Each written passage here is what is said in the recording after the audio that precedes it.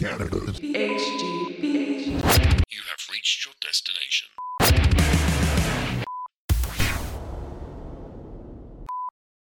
You're listening.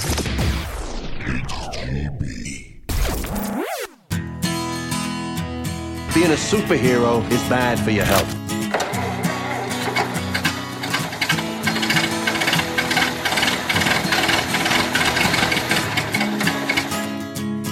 Now that you're here, why don't you stay a while? The coffee's all brewing here on Carla's Coffee House, HGB Canada. Stick around. We're going to have a good time tonight. And welcome to the show, everybody. This is Carla's Coffee House, and we got a special one for you tonight.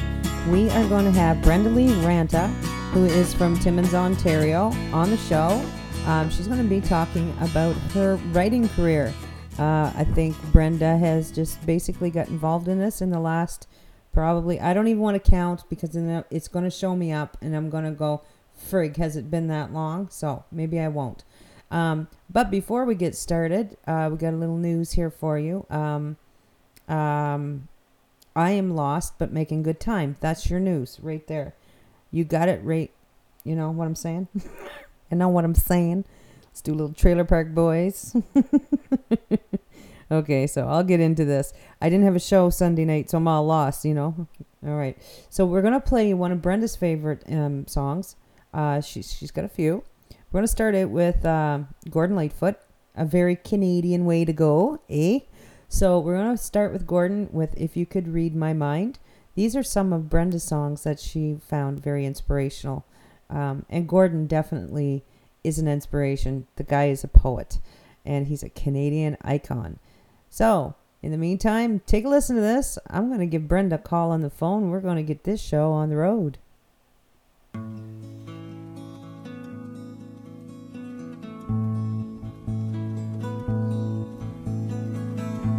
If you could read my mind, love, what a tale my thoughts could tell. Just like an old-time movie about a ghost from a wishing well, in a castle dark or a fortress strong with chains upon my feet. You know that ghost is me, and I will never be set free as long as I'm a ghost that you can't see. If I could read your mind, love, what a tale your thoughts could tell. Just like a paperback novel, the kind the drugstore sells. When you reach the part where the heartaches come, the hero would be me. The heroes often fail, and you won't read that book again because the ending's just too hard to take.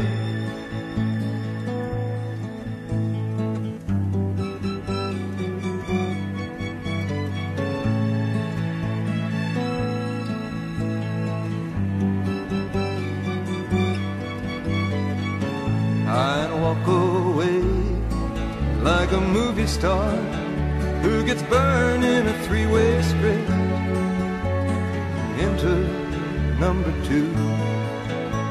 A movie queen to play the scene of bringing all the good things out in me.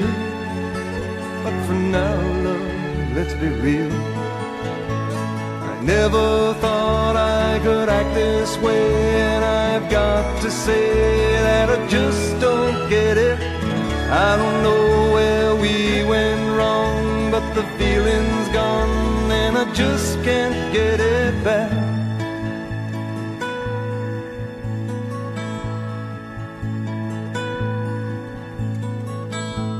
If you could read my mind, love, what a tale my thoughts could tell.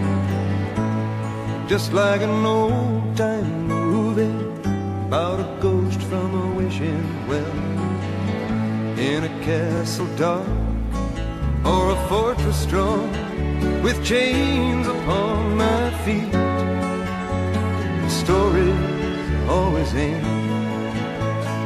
If you read between the lines, you'll know that I'm just trying to understand the feelings that you lack. I never thought I could feel this way, and I've got to say that I just don't get it. I don't know where we went wrong, but the feeling's gone and I just can't get it back.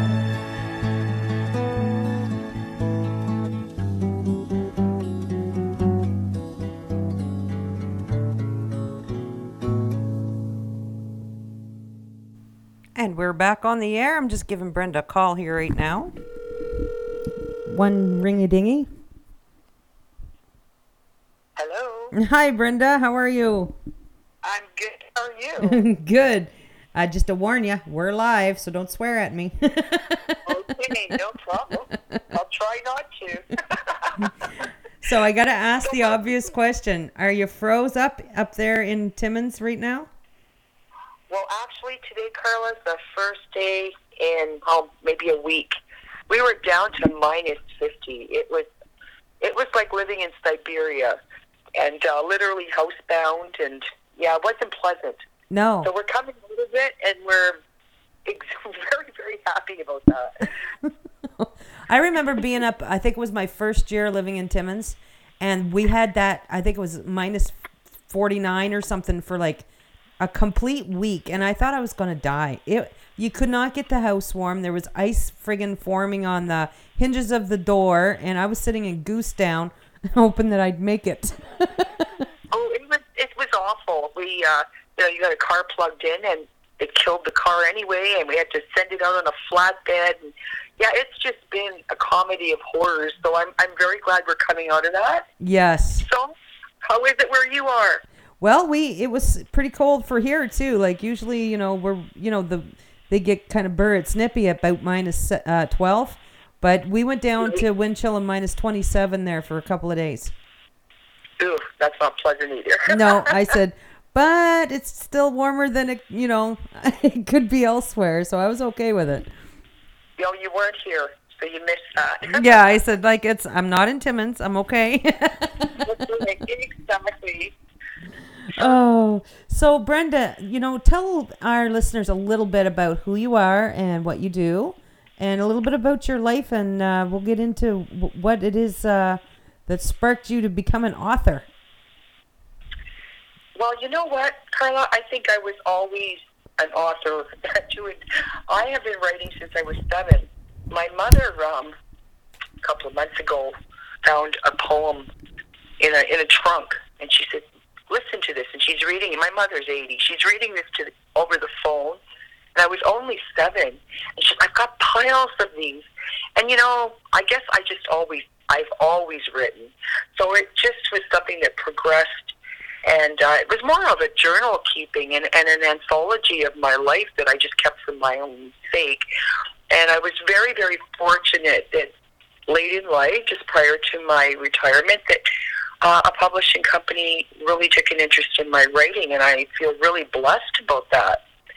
But yeah, I just want to put this out there. I don't know how many other poets or writers are listening, but I have to say that generally speaking, writers and poets have a certain sadness, or they've had a hard life, or they had to learn from the school of hard knocks. And I think it was cathartic for most of us to get it on paper. Mm-hmm. And that's how that all began. That's so true.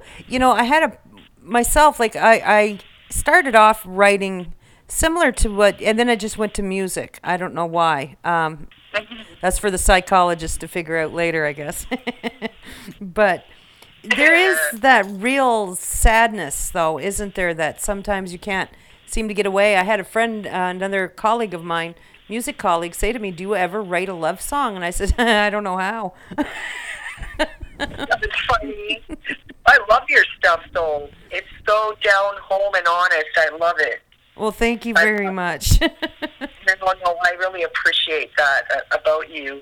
I think that most songwriters or lyricists, my partner, my final chapter, I call him, he's a musician and he was writing lyrics. And when we got together, I said, this is nothing more than poetry. You just put it to music. And when I read it back to him, he was kind of astounded. And he has also been published since I hooked him up with my publisher because he's quite talented as well. But he hears music differently than me. Because he's a drummer, he hears the quality of the music. I was a trained singer years ago, and I had learned arias and whatnot. So I learned to sing the words with emotion. So I'm more trained to hear the words outside of the melody, if you know what I mean. And I think that's my poetic brain.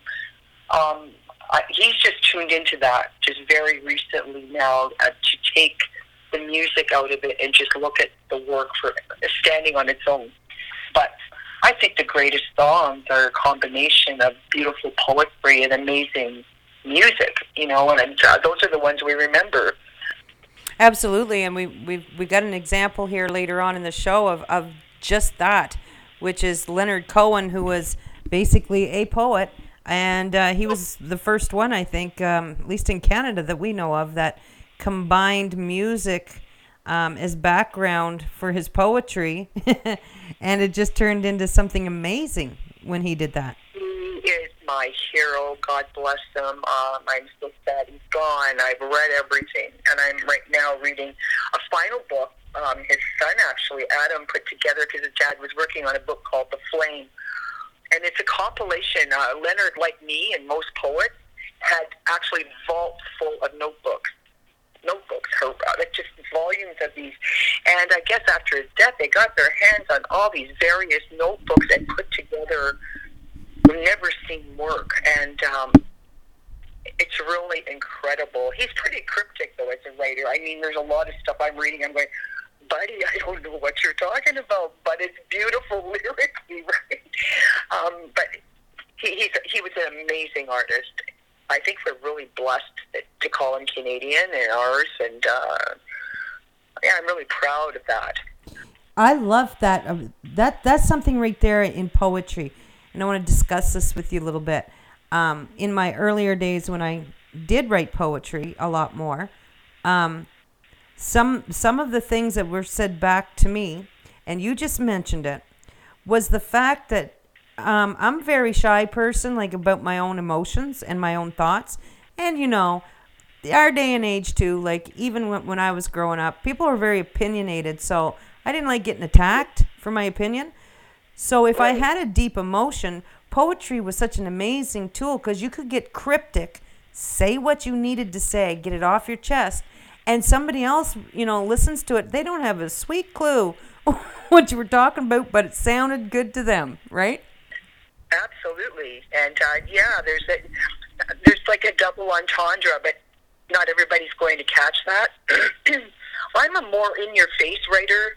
I got my freedom, and I call it my freedom in my wings. When I turned 60, like 59, 60, I started to say, no, I don't want people to guess about what I'm saying. So I'm more in your face than I've ever been.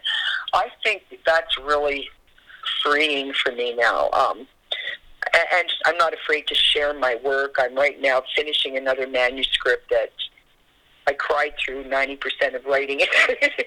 So I'm really putting myself out there. But, Leonard Cohen, genius, absolutely. And every book that I've read they're all so different in nature. He was so diverse and what a complex mind.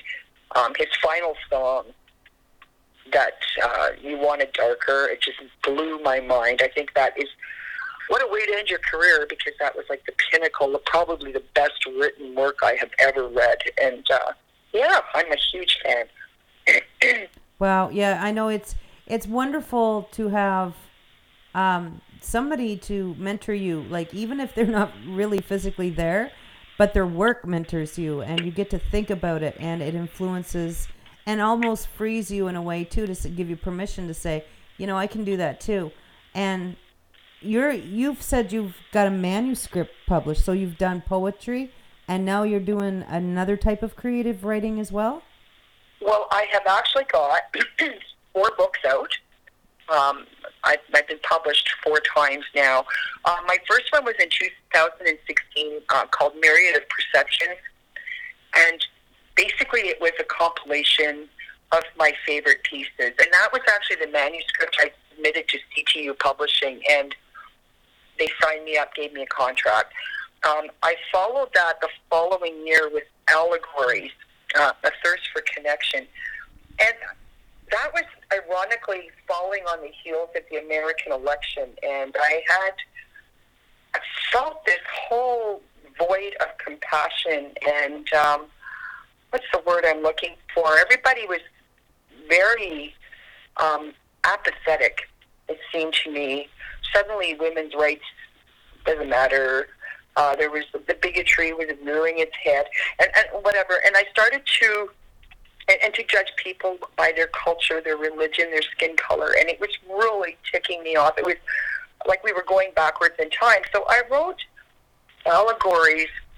Having worked in the police business for 21 years, I have studied people, and I always tried to maintain my humanity for each of those souls, because each of those souls had a story. And I thought, I'm going to write this book from a perspective, like take a look at what's going on and feel your heart again. Start to get in touch with those feelings of, oh my God, like that's awful, or that person suffered because of this, or that child is in care because of something that happened at home, and that's really sad. Feel sad for that child.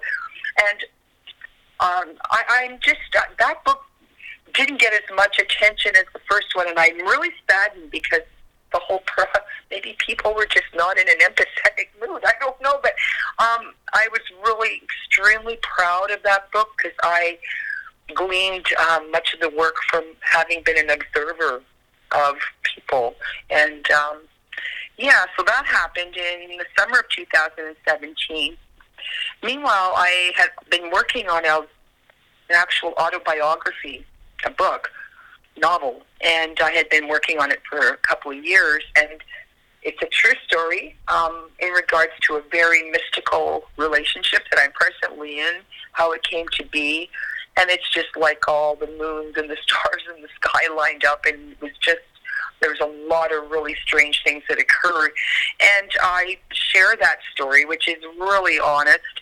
That was my first novel, and what a feeling of accomplishment when that book came, when my box of books came to my door, and I held that book in my hand, because it was like my heart in the book, basically.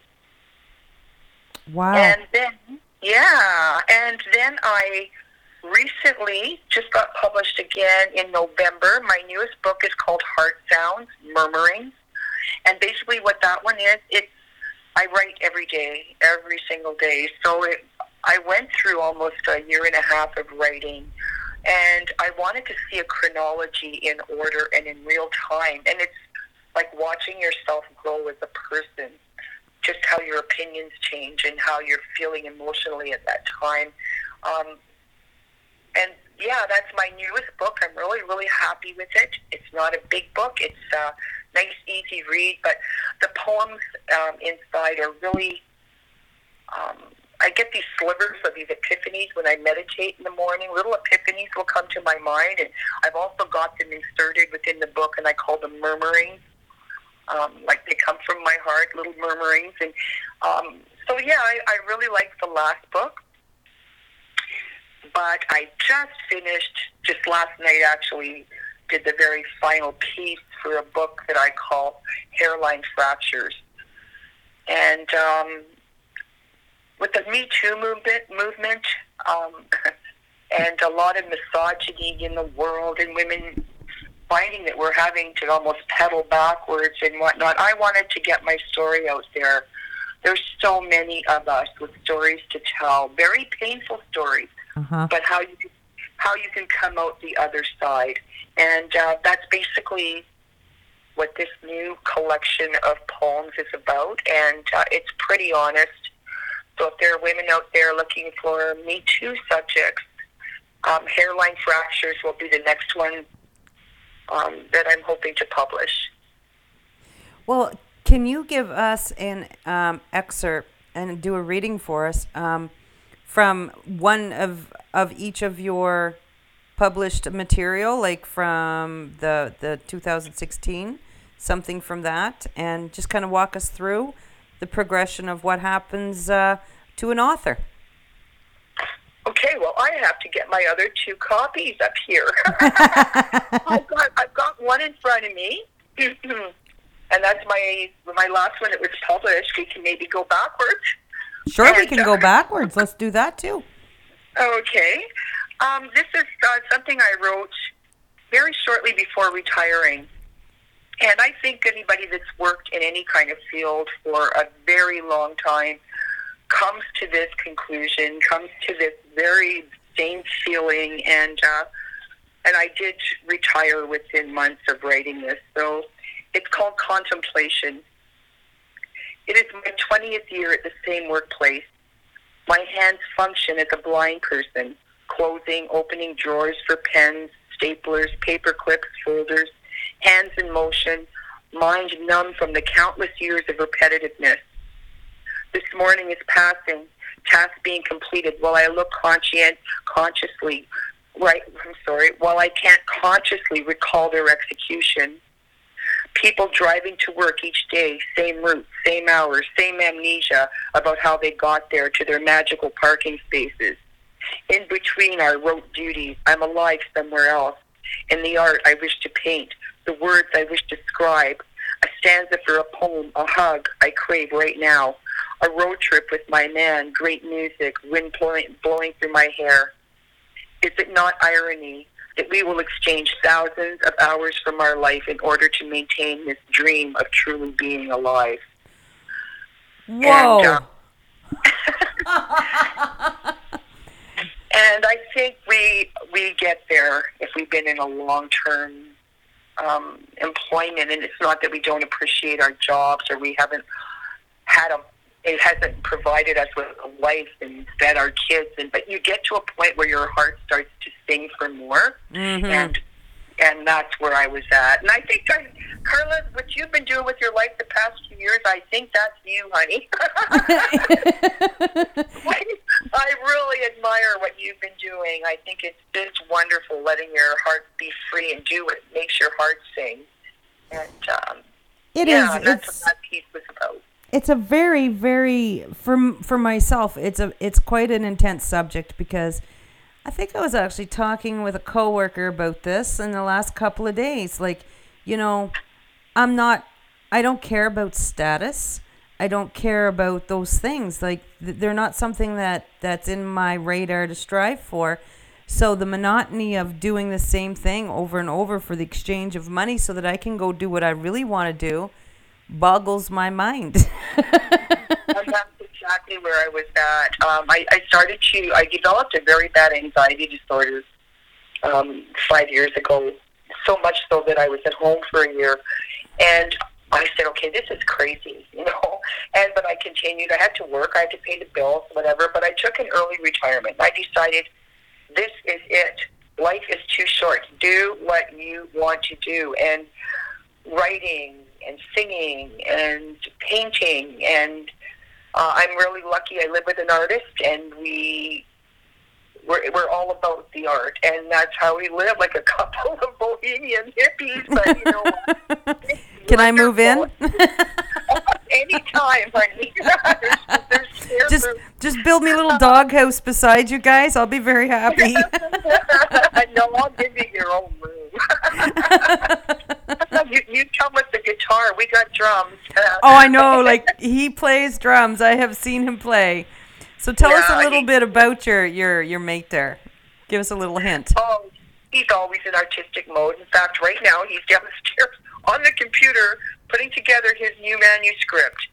He's got 2 books out, and I encourage him always to keep, because he writes like a madman.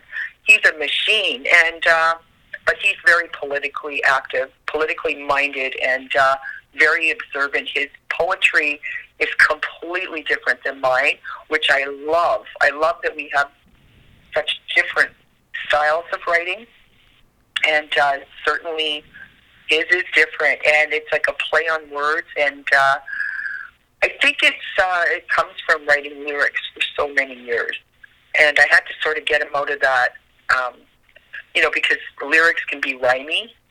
Yeah. I said, try writing some prose because it's really freeing. And he's really into the prose now. He loves it. It's like he's discovered something completely new, and he's so good at it, Carla. He's so good at it. So yeah, it's great. We're always in creative mode and swapping.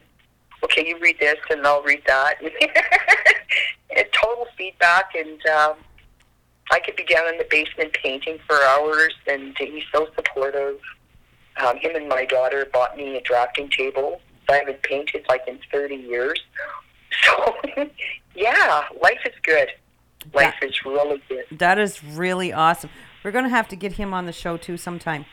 That would be wonderful. Yeah, because it's really cool because of, and this is why, like, I decided, like, why not have authors on here and writers? Because, I mean, we're talking music. Music is written, it's a language of its own, like just the melody line would be.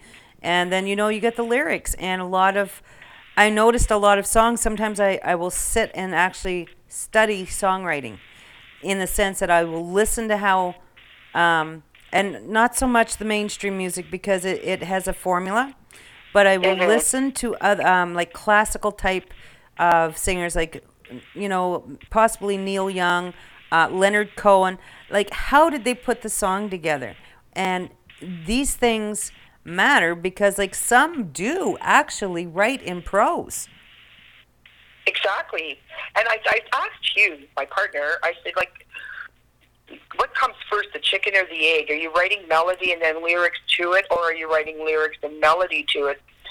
What's really interesting, there's a band called Grind down in Toronto that contacted Hugh and I to write some words, and he sent us just the track of his music. And we ended up, Hugh and I, writing a really cool piece. I liked working like that, actually. I really liked having the melody and getting the feel for the melody and then writing the words. That worked out really well. I think people like Joni Mitchell and Leonard, they'll probably work in reverse because these are people that are prolific poets. Yeah. And I'm thinking that I saw Joni Mitchell appear just the other night. We were watching her in concert, one of her older concerts, and this one piece of music was, the lyrics were so complicated, and she was cramming in like 20 words into a couple of bars. So she had to have written it in such a way, the music I mean, that she could do that. And she had a beat for the words in order to make it fit. It was very interesting technically to listen to. And so I think it's like the chicken and the egg. And I don't know how most mainstream writers or songwriters do that. I'd love to sit with Neil Young or Gordon Lightfoot or any of these people. And how do you do this? Me too. I'm still wondering, how is it done? Exactly. I would just, like the Edmund Fitzgerald, that is a lot of words with Gordon Lightfoot. And how did you write that? Did you have the music first? Did you have the lyrics first? Like, as a studier of words, I'm going, whoa, that's a complicated story to tell in song. So, yeah. It is. And, I want to ask them, how do you remember all them when you go to play it? Exactly, all those lyrics. The other really interesting thing, too, Brenda, is lyrically, and I thought about this one time, and I said, I'd like to ask somebody that really does a lot of writing what their thoughts are on it. Stompin' Tom. He is able, I don't know what it is, he was iconic in Canada, but he would be able to take a very complicated situation, like, for example, the fire in the mine in Timmins at the McIntyre mine, And he was Right. able, in very simple English, tell that story in detail, and he managed to hit all the facts, and it was in rhyme. Yeah. You know, to me, I find, because, you know, when I'm trying to tell a story like that, you know, when I'm trying to be all folk writer like, you know, and impressive, it's like, holy cow, how did he do that? That's pretty impressive. It's hard. It's very hard. Rhyming poetry, and you hear it a lot in song lyrics, I find it's probably very, very difficult as a songwriter because you are limited to your word choices. You know, it's like Moon in June, and you know what I mean? Yeah. You are really limited to your word choices. So how you would end a stanza, you've got to be cognizant. You're going to have to find a word that's going to jive with that and sound good and not hokey, right? And so I like prose, and I noticed, like, if you see the works of Fleetwood Mac and Stevie Nicks and these type of people that got away from the rhyming thing and let the music carry it, that's a whole different thing. Now you're in a different playing field, and I don't know that writers today are so much about the rhyming unless it's rap, but yeah, it's interesting, and yet I do like repeated stanzas, and I do like when words rhyme. But I appreciate a prosy song that's done well. Like you take Cohen's Hallelujah. Wow. That's all I can say about that. Like, wow. And there's, you know, there is some rhyming in that, but I don't know how he wrote such an enormous piece, because I believe initially there was like 82 verses. Can you imagine? Yeah. Yeah. And he had to, and they told him, okay, well, of course you have to cut this back for a song. And the ones that are selected were random verses. And I thought, wow, that's fascinating. And how do you make the cut, you know? Like when you love your work, how do you cut? Okay, I'm not going to use this in my song, but... You got 88 songs, possibly, that just came out of that. Exactly. Amazing. He was amazing. Now... But, yeah... Sorry. No, that's okay. I was just going to ask you, because I don't think writers get asked this, but I'm going to ask it. Now, a friend of mine who actually produced my last album, he had told me that he sees music in color. That's how he doesn't hear music. He sees it in color. That's how he writes music. I've heard that before. And that's a gift, apparently. Apparently, it's a gift.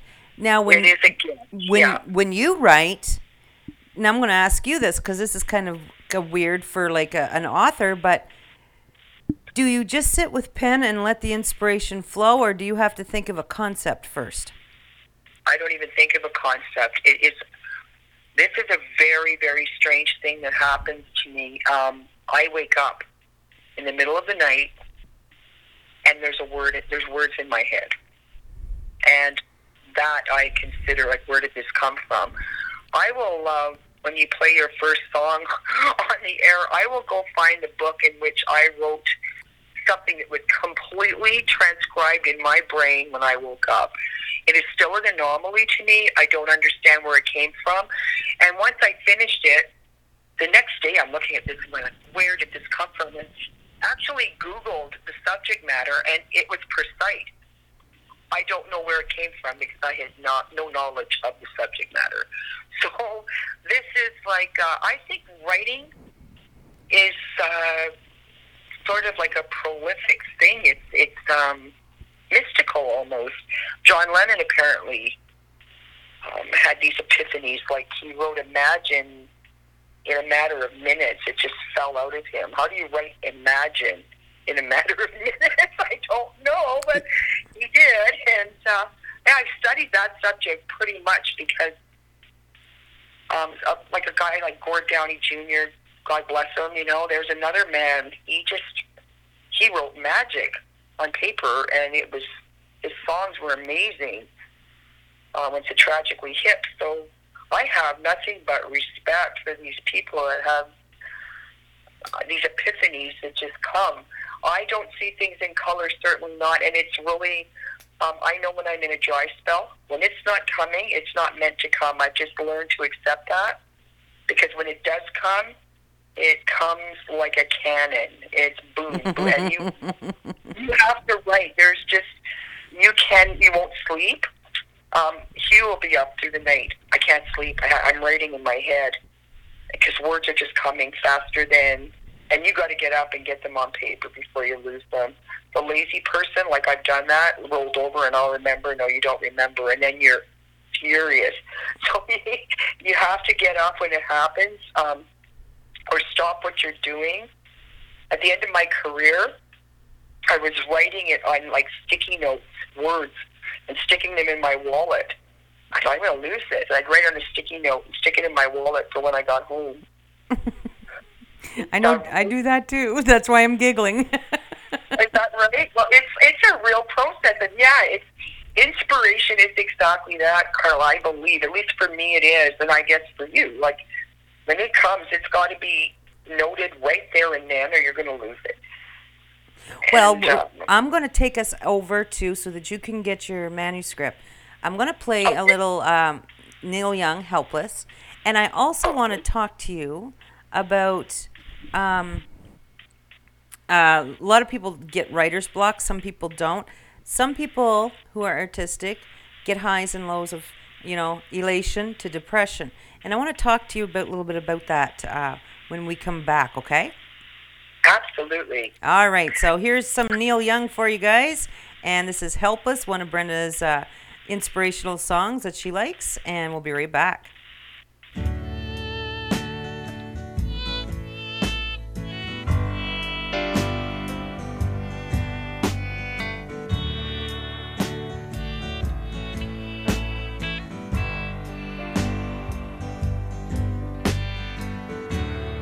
There is a town in North Ontario,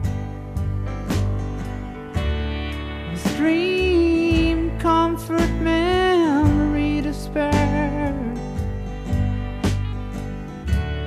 and in my mind I still need a place to go. All my changes were there. Blue, blue windows behind the stars. Yellow moon on the right.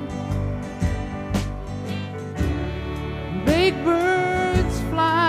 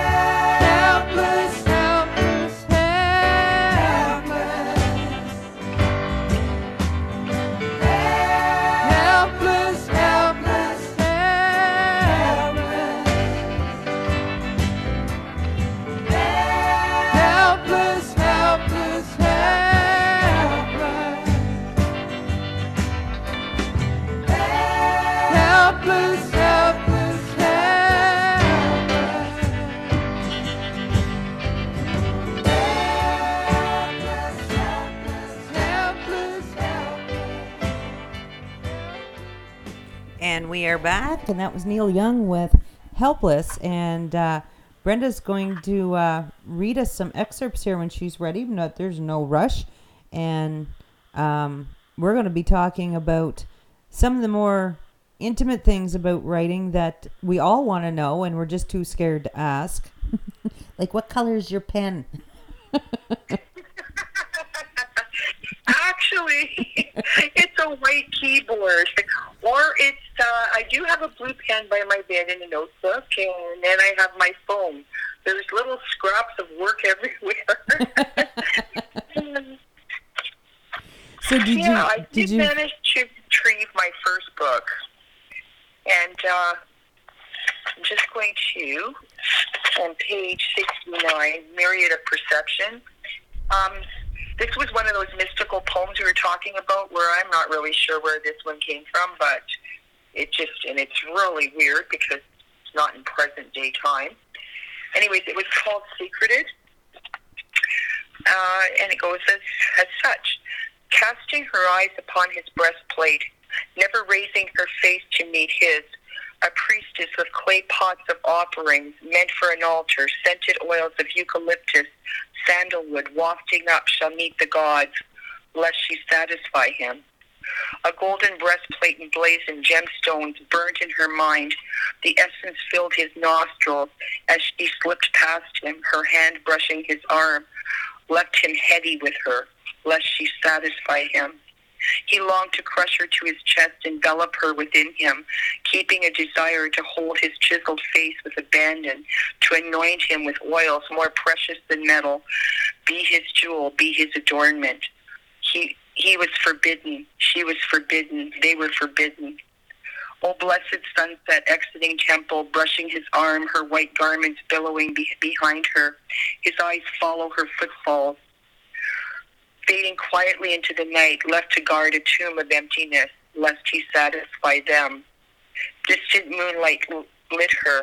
He longed with aching that hunger had never tasted, bathing in a fragrant pond, her nakedness and arching body, the lunar offering dancing for him, lest he satisfy her.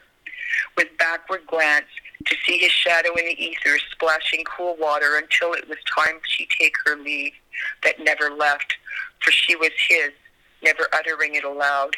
He was forbidden, she was forbidden, they were forbidden. She forever be his offering, he forever her protector, never uttering it aloud. He was forbidden, she was forbidden, they were forbidden. And that's one of those pieces I woke up to in my head, and I don't know, for the love of God, where did that came from? Oh my God, I'm sitting here, I'm trying not to just, rudely bust out laughing because I had a dream last night that just is exactly what that you just wrote. Yeah, ouch.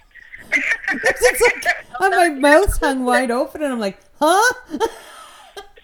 Wow. Yeah. That is just strange. I know. I'm like, where did that imagery come from? I said, I dreamt that last night. What's going on? Well, I was so perturbed. I actually got up and Googled on goddesses and temple, the temple women and whatever, and it's true, they could not interact with the guards at the temples. At the Temple of Isis, for instance, they weren't allowed to ever be together. And I mean, I'm going, holy moly! Because I really wasn't much reading on that subject matter ever before, so it came as quite a shock. But as I said, these things sometimes just come and you don't know where, and it's really different from my usual writing. Yeah, and there's so many layers to it too, because now I'm going to have to ask for a copy of that, because I'm going to have to try to figure out what I dreamt, because maybe it meant more than just a bunch of jumbles. There you go. I think I Thanks, sent you Brenda. that entire manuscript. I think you've got this one. I do, yes. Yeah, so that one, I think, yeah, you'll find it. But very, very odd things happen when you're writing. You just don't know where it's going to come from. I find writing is almost, for lack of a better word, divine. It does come inspiration, just like this one that you had. And like, who was going, like, I would never think in a million years I had the dream. I remembered when I woke up, and I'm like, oh, That's interesting. I never dreamt something like that before.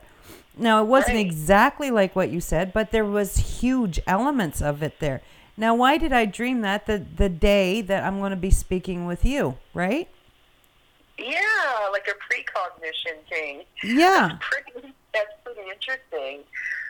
And because That's it bugged really- me at work all day today, and I'm thinking about it, and I was like, wonder what that meant.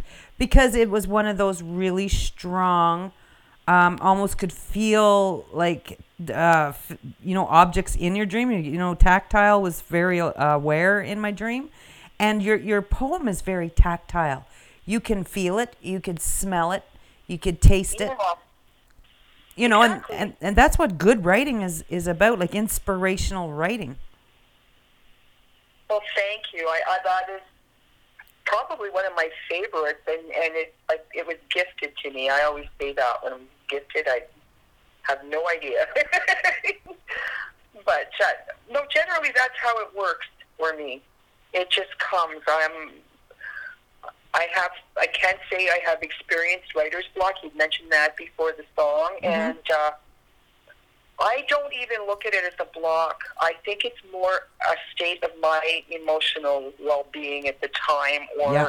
I'm really, really preoccupied with other events in my life, and I'm blocking the inspiration. I think or sometimes we're even fearful of our own writing. I think that happens to me sometimes. Is this any good? And you start doubting yourself, and everything you write seems to be caca, you know? Yeah. You're like, well, I'm just not going to even bother to write today because this really sucks. And so, I mean, I put a lot of pressure on myself now that I'm published to produce a better quality of writing.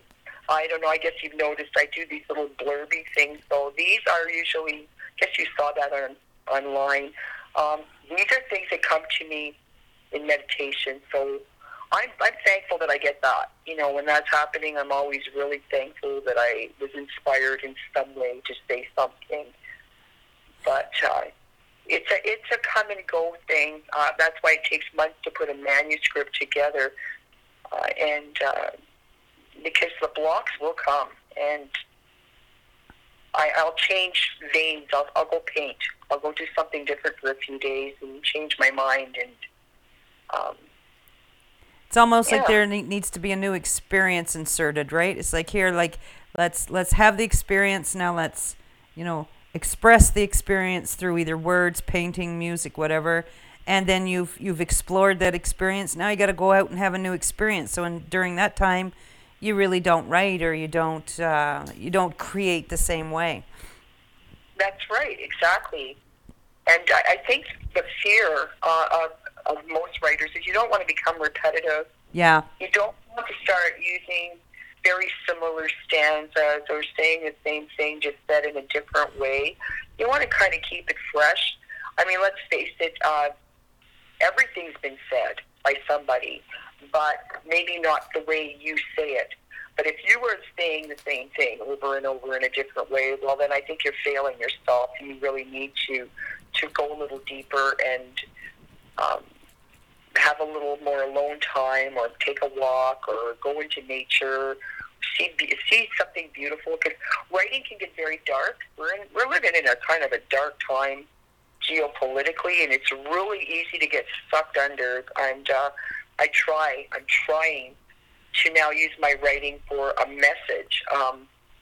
It's more message writing than anything, saying like, people, find your empathy, find your love for your brother and your sister, have respect, this kind of thing.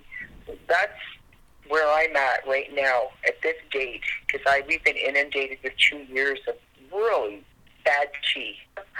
So I think we all need to change our mind a little bit and find the joy. Exactly. To me, that's what it's about. If I don't have joy, I was actually telling a friend of mine, I said, when I die, I want this on my tombstone, gravestone, whatever. She died laughing, and I want that to be true. When I go, I want to go laughing and in full joy. Well, you're the lady to do it. You are the character. Yes, indeed, Carla. I enjoy your humor. So you're the lady to do it. Yeah, laughter is a beautiful thing. We have belly laughs here, me and my guy. And sometimes we just have to unplug entirely from social media and television and the total inundation of the bad news reel that runs 24/7. So, yeah, I think, it like as an artist, you just have to really work hard to maybe put a positive spin on it if you're messaging, or try to not lecture people, but remind them to find their center and their heart, and and love their brother that lives next door. Don't be casting everybody, painting them with the same brush. And I'm really proud to live in Canada in this diversity where we welcome that, and I think we're really blessed as a country that we have that here. And so I kind of focus on that a little more. Yes, and that's super important, and of course you wouldn't be Canadian if you didn't write about it, right? Exactly. And I do. I try to write about, I'm, because I'm on social media, I'm now a big proponent of, especially on Instagram, of sticking my little Canadian flag emoji underneath my work and whatnot. I've done that quite a bit of late. So, and even if I have a retort to something from another country, I always put my little Canadian flag. Just saying. Just saying. Just saying, yeah, over here, we think this is really not a cool thing. Like, I feel sorry for you, but... I want to ask you too, Brenda, because when you were reading, I had an emotional response to some of both of your readings, and I want to know, like, fan base. Have you had anybody reaching out to you that have read your work, almost to come say, like, they like it, or even further that they feel that you get them, or that you understand, or that you're somebody that they can talk maybe a little bit about an issue that they're having? Has that ever happened to you? It has happened, and that is the greatest compliment as a writer that you could possibly have. But I'm going to preface this by saying I try to stay true to myself. I don't write for the masses. I write for myself. If the day I start writing to make money, I've sold out. So I don't write that way.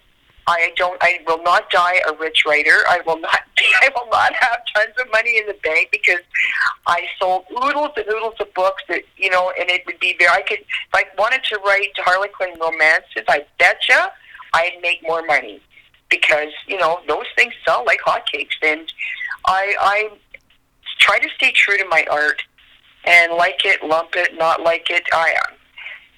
It's really meaningless to me, but here's a story, just recently happened. A girl in Timmins, poor little thing, she had it on social media, she had gone to work. Somebody broke into her car and stole poetry books out of the back seat of her car. She loves poetry. And I'm reading this and going, and he was reading, going, who would steal poetry books? Like, who does this? And it was really funny to us. But she was just really downtrodden about the whole thing. So we inboxed her and said, look, between us, we've got 6 books out. Where do you live? You may not like the genre, you may not like our style, but she messaged us back. She was over the moon, loved the writing, said, so much of this I really get. And and thank you so much, for bringing me these books. Like, she couldn't believe that we did that. And I thought, well, anybody that was crying over poetry books deserves new poetry books. That was my take on it. What? That is a really crazy story. Like, who steals poetry books? Yeah, and didn't, left the change in her cup holder and everything. Left there, just stole the books. And I'm going, whoa, that's just a strange story, right? So, yeah, that just happened 2 weeks ago, and, we just sat there in awe. I'm like, who would do this? So, poor little thing.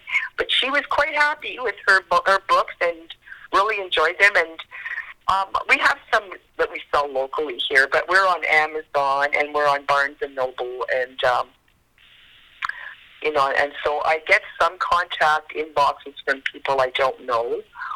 I had some amazing. All my books have reached a 5-star review from Reader's Favorite, and my latest one got 2 reviews. One from Realistic Poetry International did a 3-page review of my book, which was just outstanding. That made me cry. I mean, the person really apparently had read every word and every line, and that was really nice to see. So I feel fortunate, but like I said, they don't call you starving artist for nothing. No, they don't, do they? No. It's even for yourself. Do you play the guitar and sing to people to make money, or is it because you just love what you do? And that's, I think that when you lose that love and you become worried about pleasing the masses, then you're giving away something of yourself, I think. And that's my opinion. I don't know if that's true of everybody, but it certainly is my opinion. Well, I certainly will agree with your opinion, because that nearly happened to me once, and it all became because of the good intentioned people around me was like, well, if you're going to do this full time, you need to make money. It became the priority, and so your performance and everything was going around guessing, what do people like? What do I have to do different? And the joy got sapped out of what I was doing, and my performances were crap. Just simple, they were crap. I remember when you did the coffee house here, and you had your little stories from down home. I did. And you were just so funny and charming, and it made me want to listen. And I think that's the gift. And if you lose that to something else and become something else, then you've taken half of your talent away. Or you know what I mean? I think the whole package is just being who you are. And and I always remembered that, Carla. It was I talked about it after and said, wow, that was really cool, because you had some really great stories to tell, and that was part of the whole show. And I enjoyed that. In fact, I saw Burton Cummings this summer appear here in Timmins, and his show was stellar because he told stories in between each song. I wrote this, blah, blah, blah. I remember I was a concert pianist. I trained classically, and this is the first piece I wrote. And it was really fun. He took us on a journey. You know what I mean? Yeah. And I appreciate that. I like to know more about just get up there and do here's my big hit. I like to know about people. I'm that kind of person. So. Me too. And I thought, and I think you're that type of performer. And I like that about you. Well, thank you. That means a lot to me, because it's you can get, and you would know as an author, you can get pretty mixed up and lost out there, because there's a lot going on, and there's a lot of flavors and a lot of opinions and tastes, and you just go, well, where do I belong? Exactly. So I just feel at this moment I'm where I am meant to be right now. And hey, if anything, my 5 children will have my works long after I'm gone, and they've got a really good chunk of my brain in between mothers. So that's a really cool thing. That's how I look at it too. It's like it's an inheritance for the family down the road. The great grandchildren and stuff. They'll have something of me that they can explore and find a little bit about themselves out, down the road. And isn't that a gift in itself? It is, because, my father left me a few songs, and I am so glad he did, because, I can, if I chose, I don't, because, it makes me sad. So, but if I chose, I could listen, and I could hear his voice, and I could hear his tone all over again. So it is a gift. Oh, beautiful. That's beautiful, Carla. Really I got to say thank you so much for being with me tonight. This was just another amazing night of great chat. So Amazon, Barnes and Noble, you said too? That's right. Okay. So everybody listening now, just you gotta go get this because Carla's recommending it. You know, if it touches me, and I'm a hard person to touch because I live far away. There's just a little stupid joke just to come in there. But go get some books from Brenda. You know what? If people are stealing poetry, you need to go buy books about poetry because something's good in there. Something is good in there. I think I need to go to bed.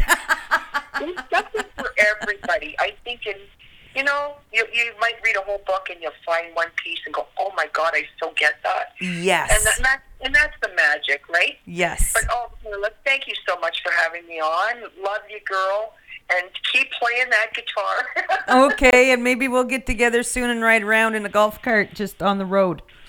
I would love that. Come up when it's warm, though. Don't come up at -50. It's not pleasurable here.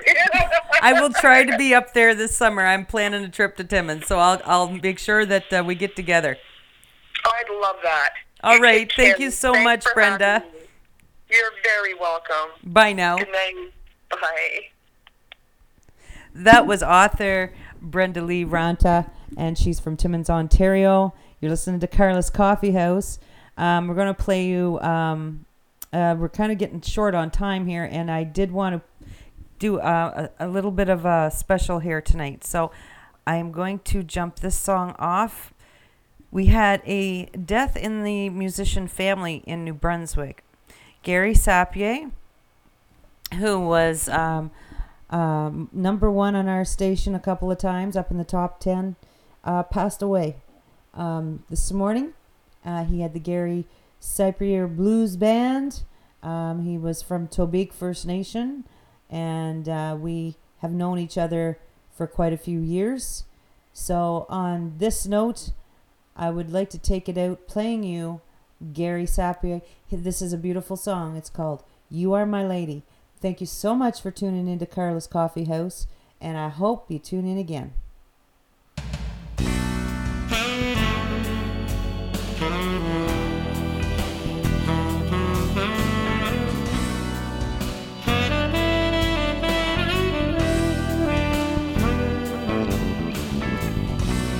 I am your lover.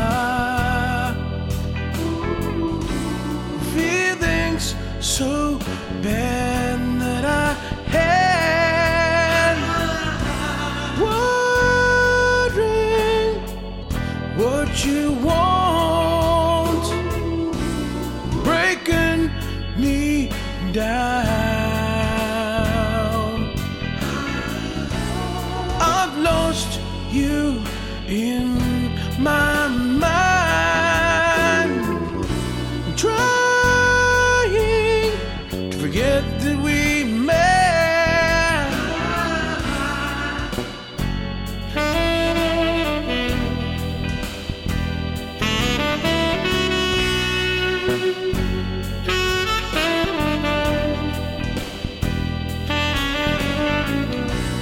Honey, don't play with my heart. You got the power of love. 10 years we built our trust. Never gonna let you go. Feelings, love, I'm buried in soul.